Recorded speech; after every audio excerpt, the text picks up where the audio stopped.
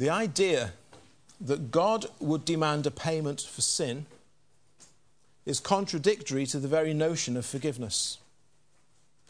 If a price must be paid, then can it be said that sins are forgiven? If God really is willing to pardon sin, then surely no ransom price must be necessary if God is just willing to pardon sin.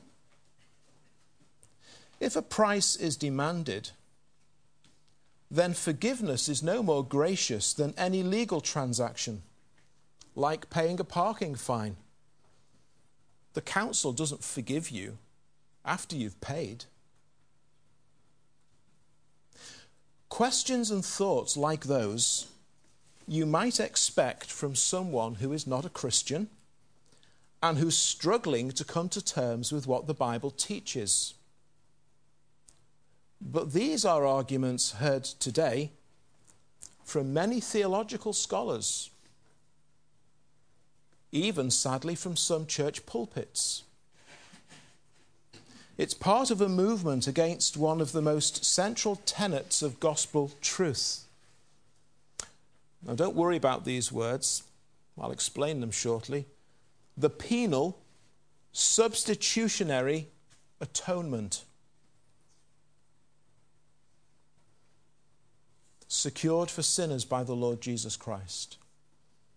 Now, if you learn substitutionary, you've got a 6-syllable word that you've got in your vocabulary now. Don't worry about what those long words mean. You'll know by the end of the next half hour. That God actually required the penalty for sins to be paid. That Jesus paid that penalty. That God could be so harsh and so severe like that surely is completely at odds with his claims of compassion and mercy and grace and kindness. That's what lies behind much of this thinking and reasoning. It's nothing new. If you went back to the 16th century, there was a movement then called Socinianism. They believed that God's attributes of love and goodness far outweighed all of his other attributes. So that in his great love, God's displeasure against sin, God's demand for sin's penalty, they are simply overwhelmed by God's love. And so it's cancelled out. God's love and grace have reigned supreme, and so to pay the penalty for sin is not necessary. God just forgives and pardons sin because his love overwhelms everything else. Because God offers forgiveness and pardon in that way, because of the greatness for his love, no demand for the payment of sin is necessary. There are theologians who argue this. That God still requires sin's payment whilst offering forgiveness, these two things are incompatible, they say. It's an idea that is more common than you might think amongst those who would call themselves evangelicals. C.S. Lewis in the Chronicles of Narnia is not always the best place to go for theology. However, there is one little example that's very, very helpful. The lion, of course, Aslan, in the Chronicles of Narnia, is in a sense a representation of Christ in that story. And as a lion, Aslan has paws. With claws extended, those paws are sharp and lethal. With claws withdrawn, those paws are soft and padded. He is both good and fearsome. And it's said in the story that the children go all trembly when they see him. And in the story, it's said of Aslan, people who have not been in Narnia sometimes think a thing cannot be good and terrible at the same time. But the Bible teaches, you see, God is both good and terrible. Terrible in the sense that if you are a sinner, as Paul mentions in 2 Corinthians 5, and we'll come back to this a little bit later, knowing the terror of the Lord. There is a terror in knowing God. It's a fearful thing to fall into the hands of the living God in your sins. The whole world, except 8 people in Noah's day, discovered that fact for themselves, didn't they? Our whole focus this morning will be on something which I've mentioned a few times in the last few weeks. There's nearly always going to be a little bit of overlap in these messages because of the nature of our topic. We're going to put it under the microscope a little bit further because we need to be really clear and very, very confident in what the Bible teaches on some of these really important issues. Last week, we considered God's incredible response to the unpalatable truth of our state in our sins before a holy God. But that God, by his grace, has justified us freely through the redemption that is in Christ Jesus. Romans 3:24. Well, this morning our key text is 2 Corinthians chapter 5. And we're going to be looking primarily at verses 18 to 21. And if some of you are rather surprised that I'm not going to mention verse 17, well, that actually relates to tonight's message. So we're going to begin in verse 18 of 2 Corinthians chapter 5. All things are of God, who has reconciled us to himself through Jesus Christ. The first thing we have to remember constantly when we're talking about the gospel is that it is all of God. All of God. Salvation is all of God. Now, if you're a Christian and you've been in churches like this one for a long time, that may seem obvious to you, but it's actually a great stumbling block to many people, that their salvation must and can only be all of God. And it's the starting point of everything that comes next. A correct starting point is usually very significant. If you're sitting at an exam, always begin reading the exam paper at page 1. Or 2/3 of the way through the exam, you might be in for a rude shock. If you're wanting to fly from Manchester Airport, you don't check in at Liverpool. The correct starting point is always important. And the starting point with the gospel is that it is all of God. It is all down to God. Every part of it is of God. So much so that at no point in your salvation can you or do you reconcile yourself to God. To be reconciled, of course, the word that appears in the text there, to be reconciled is to have a broken relationship restored. Typically, we judge that any person who is guilty of breaking a relationship with someone else, the person who's broken the relationship, the person who's done the thing that's caused the problem, the onus is on them to restore it. The onus is on them to go to the person and try and sort it out. They have said something, they have done something which has caused harm or hurt to the other person. And so it's up to them to go and make it right. It's up to them to make amends. It's up to them to be reconciled to the person they've offended. Now, as we've seen, the sinlessness of men and women is actually such that we can never make amends with God. We can never hope to put ourselves right in God's eyes. There is no goodness, there is no righteousness in us to be able to do that. It's impossible. But the gospel says this, that God, even though he is the offended party, he has taken all the necessary steps that he might reconcile us to himself. Such is the extent of God's grace and mercy, that he would do that for you and for me.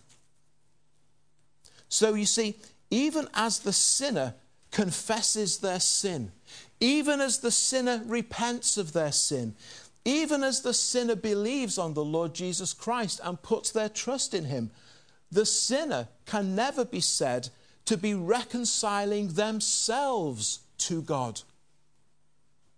Sinners are caught up in God's reconciling work. Even our believing is God's work in us, says John in his gospel.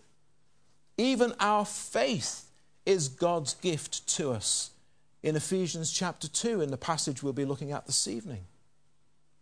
So verse 18 of 2 Corinthians 5 highlights and emphasizes the title of last Sunday evening's sermon, God's incredible response.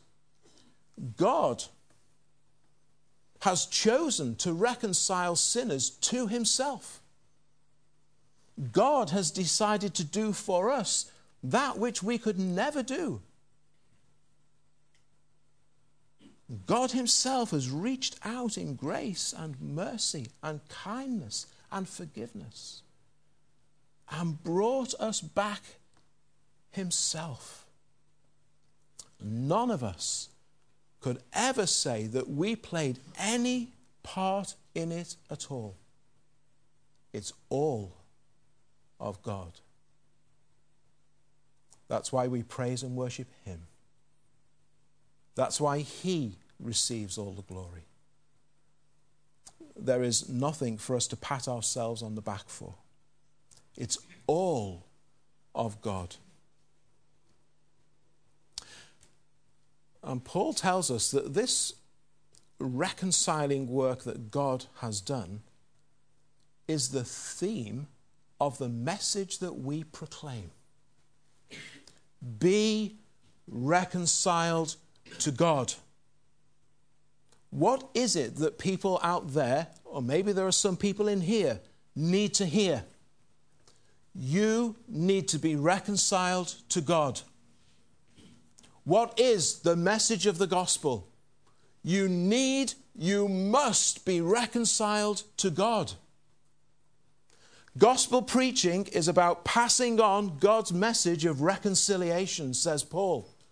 He has made us ambassadors in this. He's given us the ministry of reconciliation. This is the message people need to hear. You have to be reconciled to the God from whom you have estranged yourself and made yourself an enemy.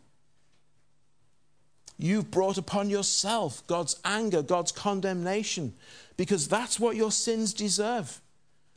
But you can be reconciled to him because of the work of Christ. That's in verse 19.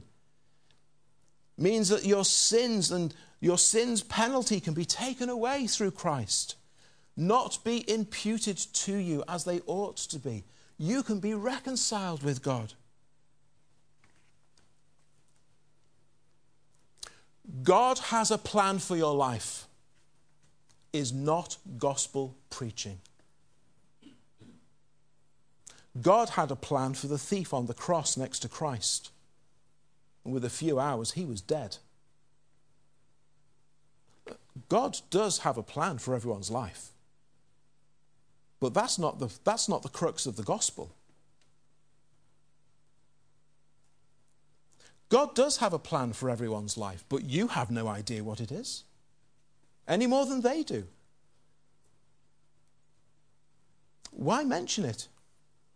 As if it's certain that their life is somehow going to be this wonderful, long, happy existence in Christ. You wouldn't look up at the thief on the cross and say, God has a plan for your life. The guy's about to die. He's hanging on a cross.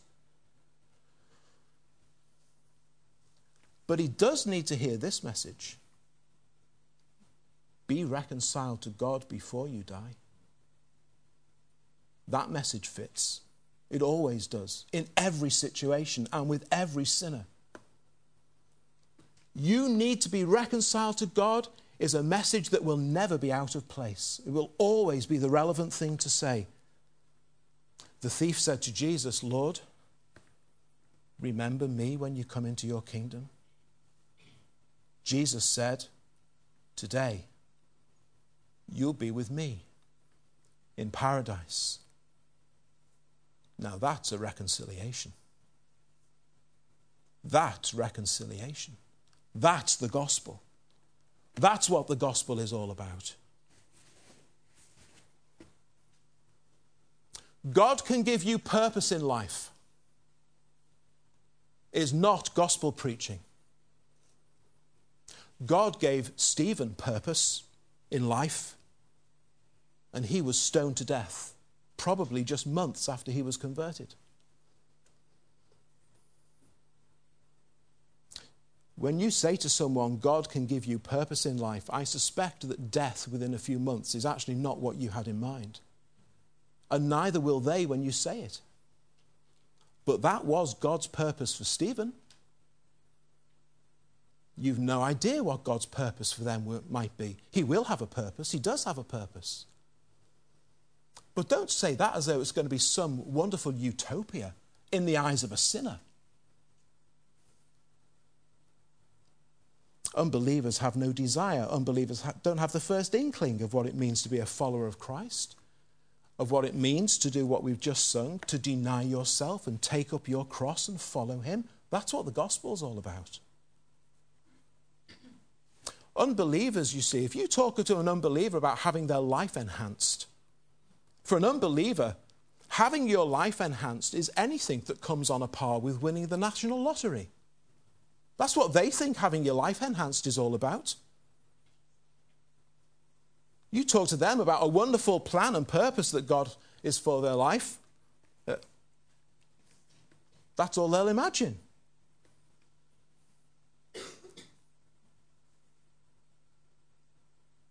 What do they need to hear? You, my friend, are so very, very far from God. And your sinfulness has put you under God's curse for all of eternity. But in Jesus Christ, God has done everything that you need to be saved.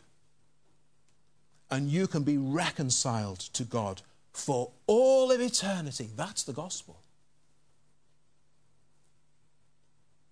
Paul says that's what my ministry as a gospel preacher is all about. Be reconciled to God. And what does Paul say his great motivation is in preaching the gospel? The lovely, pleasant, meaningful lives that people are going to live as Christians? Yeah. Let's go back to the beginning of the passage that we read at verse 10. We must all appear before the judgment seat of Christ. This is Paul's motivation in gospel preaching.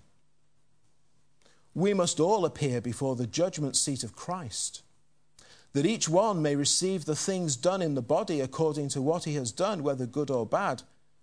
Knowing, therefore, the terror of the Lord, we persuade men. That's the gospel. That's gospel preaching. There's terror coming. But God in his grace has made a way for you to be saved.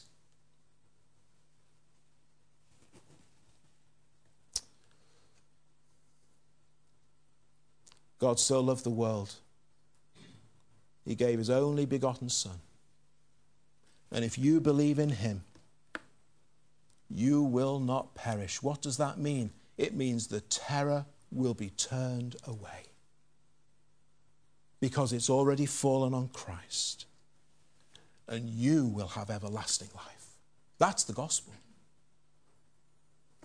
God has done everything you need in order for you to be reconciled to God. No longer his enemy, no longer under his condemnation, no longer far off, and it's completely free by his grace. Be reconciled to God. And let me tell you how. Let me tell you about Christ. That's the gospel. Nothing more, nothing less. Paul calls himself an ambassador. An ambassador, in many ways, has a very simple job.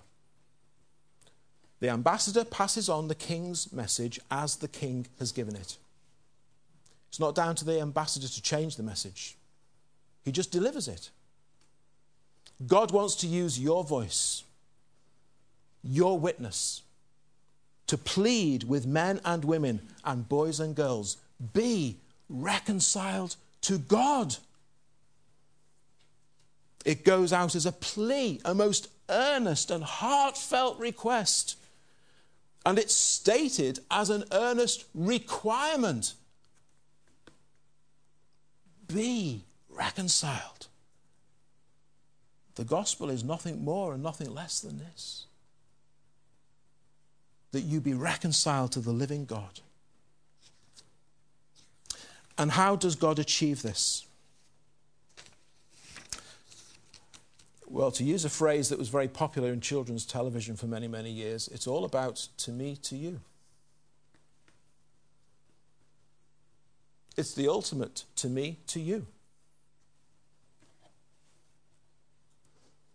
I'm not going to dwell upon them, but there are many alternative interpretations around which contradict the glorious gospel truth which Paul summarizes in verse 21, where he talks there about God being made sin for us that we might become the righteousness of God in him. You'd be amazed some of the interpretations people put on that verse. A great exchange occurs between God and the sinner. It's as if Jesus comes up close to each one and he says, to me and to you. That's how it happens. To me, says Christ, to me, your sins, your guilt, your penalty, I'll take those. To you, says Christ, my righteousness, my goodness, which will make you acceptable before my Father. To me, to you, this glorious two-way exchange. But precisely what that involves is under attack today. Some actually deny it altogether. We need to make sure we hold firm to this glorious truth. Some will say that Christ's death, it was merely an example of personal sacrifice for us to follow. I'm not sure any of us want to follow it that far. An example of self-giving love. Or that it was merely a victory over Satan at Calvary. Well, it was that, but it was much more than that. Or some will actually say, if it was the paying of a ransom, the ransom was actually paid to Satan so that he would release you, some teach. The teaching of the Bible is abundant with the truth that Jesus paid to God the penalty that God demands for sin. That's what Jesus did at Calvary. The message of the Bible, the message of the gospel, is that Christ atoned for our sins.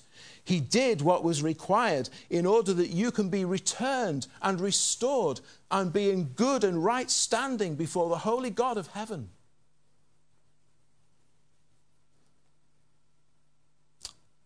Now, what is our problem before God? As we've seen, our problem is that our sins make us lawbreakers. Our sins make us trespassers and transgressors. Now, let me assure you, that is an issue far worse than lacking a plan or purpose in your life. The fact that you are a transgressor before God, the fact that you are a lawbreaker before God, is far worse an issue about how you feel your life is going today. It's an issue which requires God's law to be satisfied. Like the many cries for justice that we frequently hear in the news almost every day, the fact that we are made in God's image hasn't been completely lost on us. And we, like God, know what it is to have a right sense of justice. And we know that the sentence needs to fit the crime. That's an issue right now, isn't it, about this man who's used his taxi cab in London to attack women. and the parole board have said he can go free, and there's been an outcry over it. Justice isn't being done here. The sentence needs to fit the crime. He hasn't atoned for his crimes. This is not fitting. It's not just, considering the severity of his offences and how many they were. Now, some say, for God to be like that, when he's supposed to be kind and loving, and to turn on his own Son, and to mete out that justice on his own Son in the place of sinners, some will say that is simply unacceptable and outrageous. But the Bible says, you see, God's justice is as strong as his love. And it must be upheld as he upholds his love. And that his requirement for justice must be carried out completely. It must be perfectly fulfilled and satisfied. And it has been. Your sins have been atoned for by and through the Lord Jesus Christ at Calvary. Because this is a type of legal issue with God. The Bible uses legal language and a legal framework, legal pictures, legal expressions. It's about a form of justice. It's about a penalty that has to be paid. And that's why the word penal is used, to speak of penalty that is necessary because a law has been broken. And Jesus has stepped into the sinner's place. And Jesus has stepped in on their behalf, which of course is why the word substitution is used, because he's stood in the place of sinners. And because he has fully made satisfaction for sins before a holy God, the Father, that's why the word atonement is used. And so you have the penal, substitutionary atonement of Christ for sinners.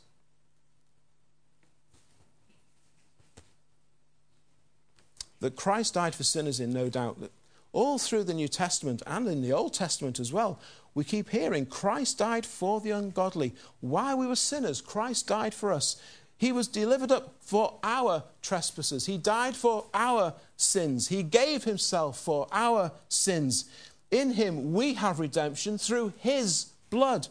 Christ was offered once to bear the sins of many. And so the New Testament goes on and on. And the Old Testament likewise is filled with those truths. The glorious pinnacle of those, of course, being Isaiah chapter 53. And Jesus was made sin for us. What does that mean? Verse 21 of 2 Corinthians 5. Jesus was made to be sin for us. Well, we have to say right at the start, for Christ to be sin for us does not mean that he himself became a sinner. That's unthinkable. He had no sin of his own, and as God, he cannot be sinful. So he has not become a sinner. For Christ to be sin for us is Paul's way of describing that God's anger has been turned away from us and instead was turned upon Christ.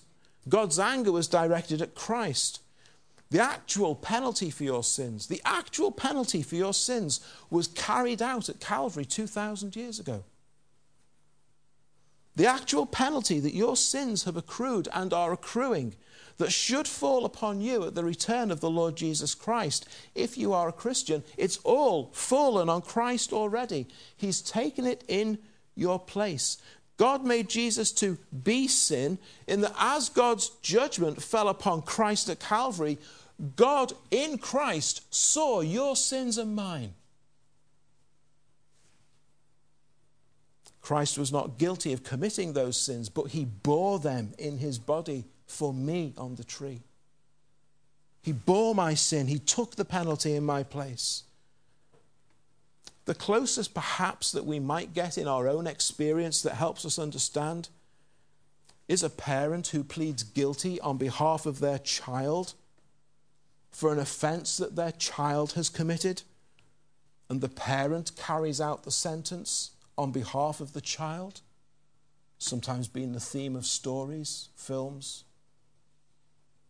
The parent knows the child is guilty, wants to spare it from going to prison, and so goes to the police and says, "It was me. It was me." The parent isn't guilty, but they stand in the place of the guilty one and take the guilt. And that's probably the nearest example I can think of that comes even close. And that's what God has done for us. He made Christ to be sin for us in that sense. And then we also saw last week that the very righteousness of Christ himself is laid upon us. It's been the theme in many of our hymns because it's such a central part of the gospel message that the very righteousness of Christ is laid upon us. So God can look down on us and he doesn't see us in our filth and in our sin. He sees us in the very cleanness and sinlessness of his own Son, the Lord Jesus Christ. Like the high priest in the Old Testament who stands before God in filthy clothes and they take them off him and they put clean royal robes, perfect robes that make him acceptable around his shoulders.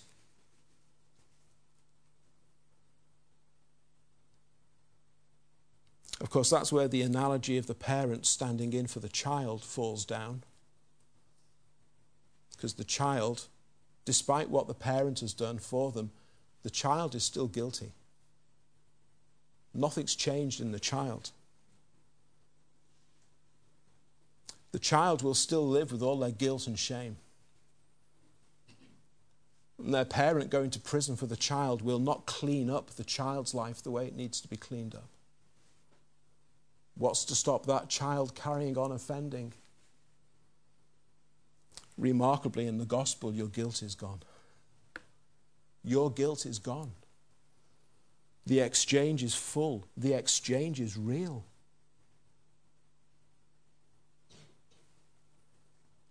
The sinner in Christ stands before God atoned, forgiven, clean, just like Christ himself, because it's Christ's own righteousness which he has put upon you.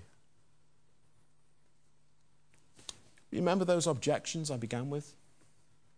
It was the first. The idea that God would demand a payment for sins is contradictory to the very notion of forgiveness.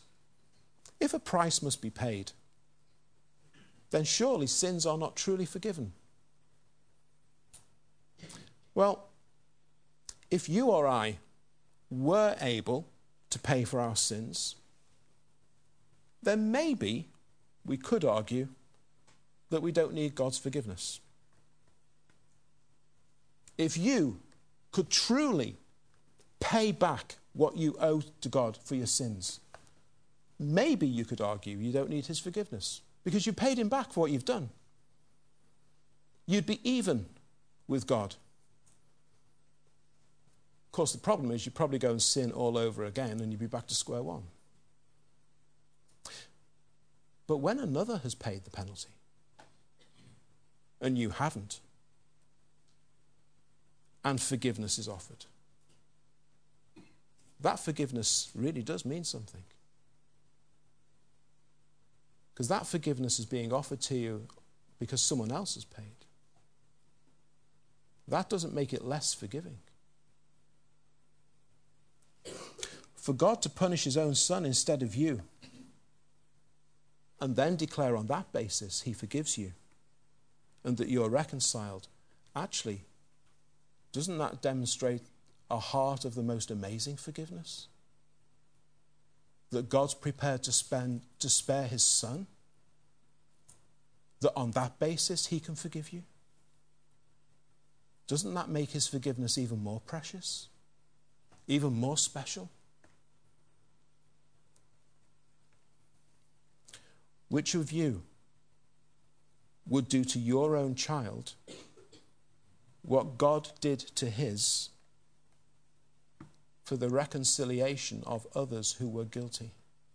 Which of you would do that with your own child, that someone else could be forgiven? That's a heart of amazing love and grace. Some say if God really is willing to pardon sin, then surely no ransom price is necessary. Why can't God just say it's forgiven?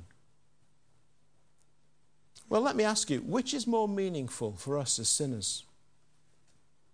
If God simply chose to excuse and overlook sin because he loves us, and on that basis offers us a pardon, well, that certainly would be a demonstration of love, without a doubt.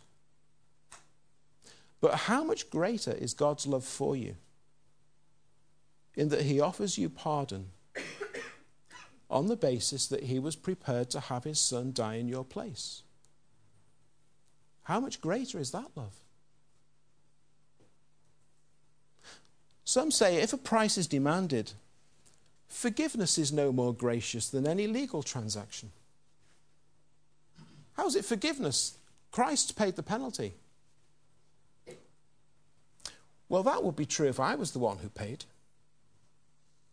That might be true if I was the one who paid. But I didn't. And I never could. But Jesus has.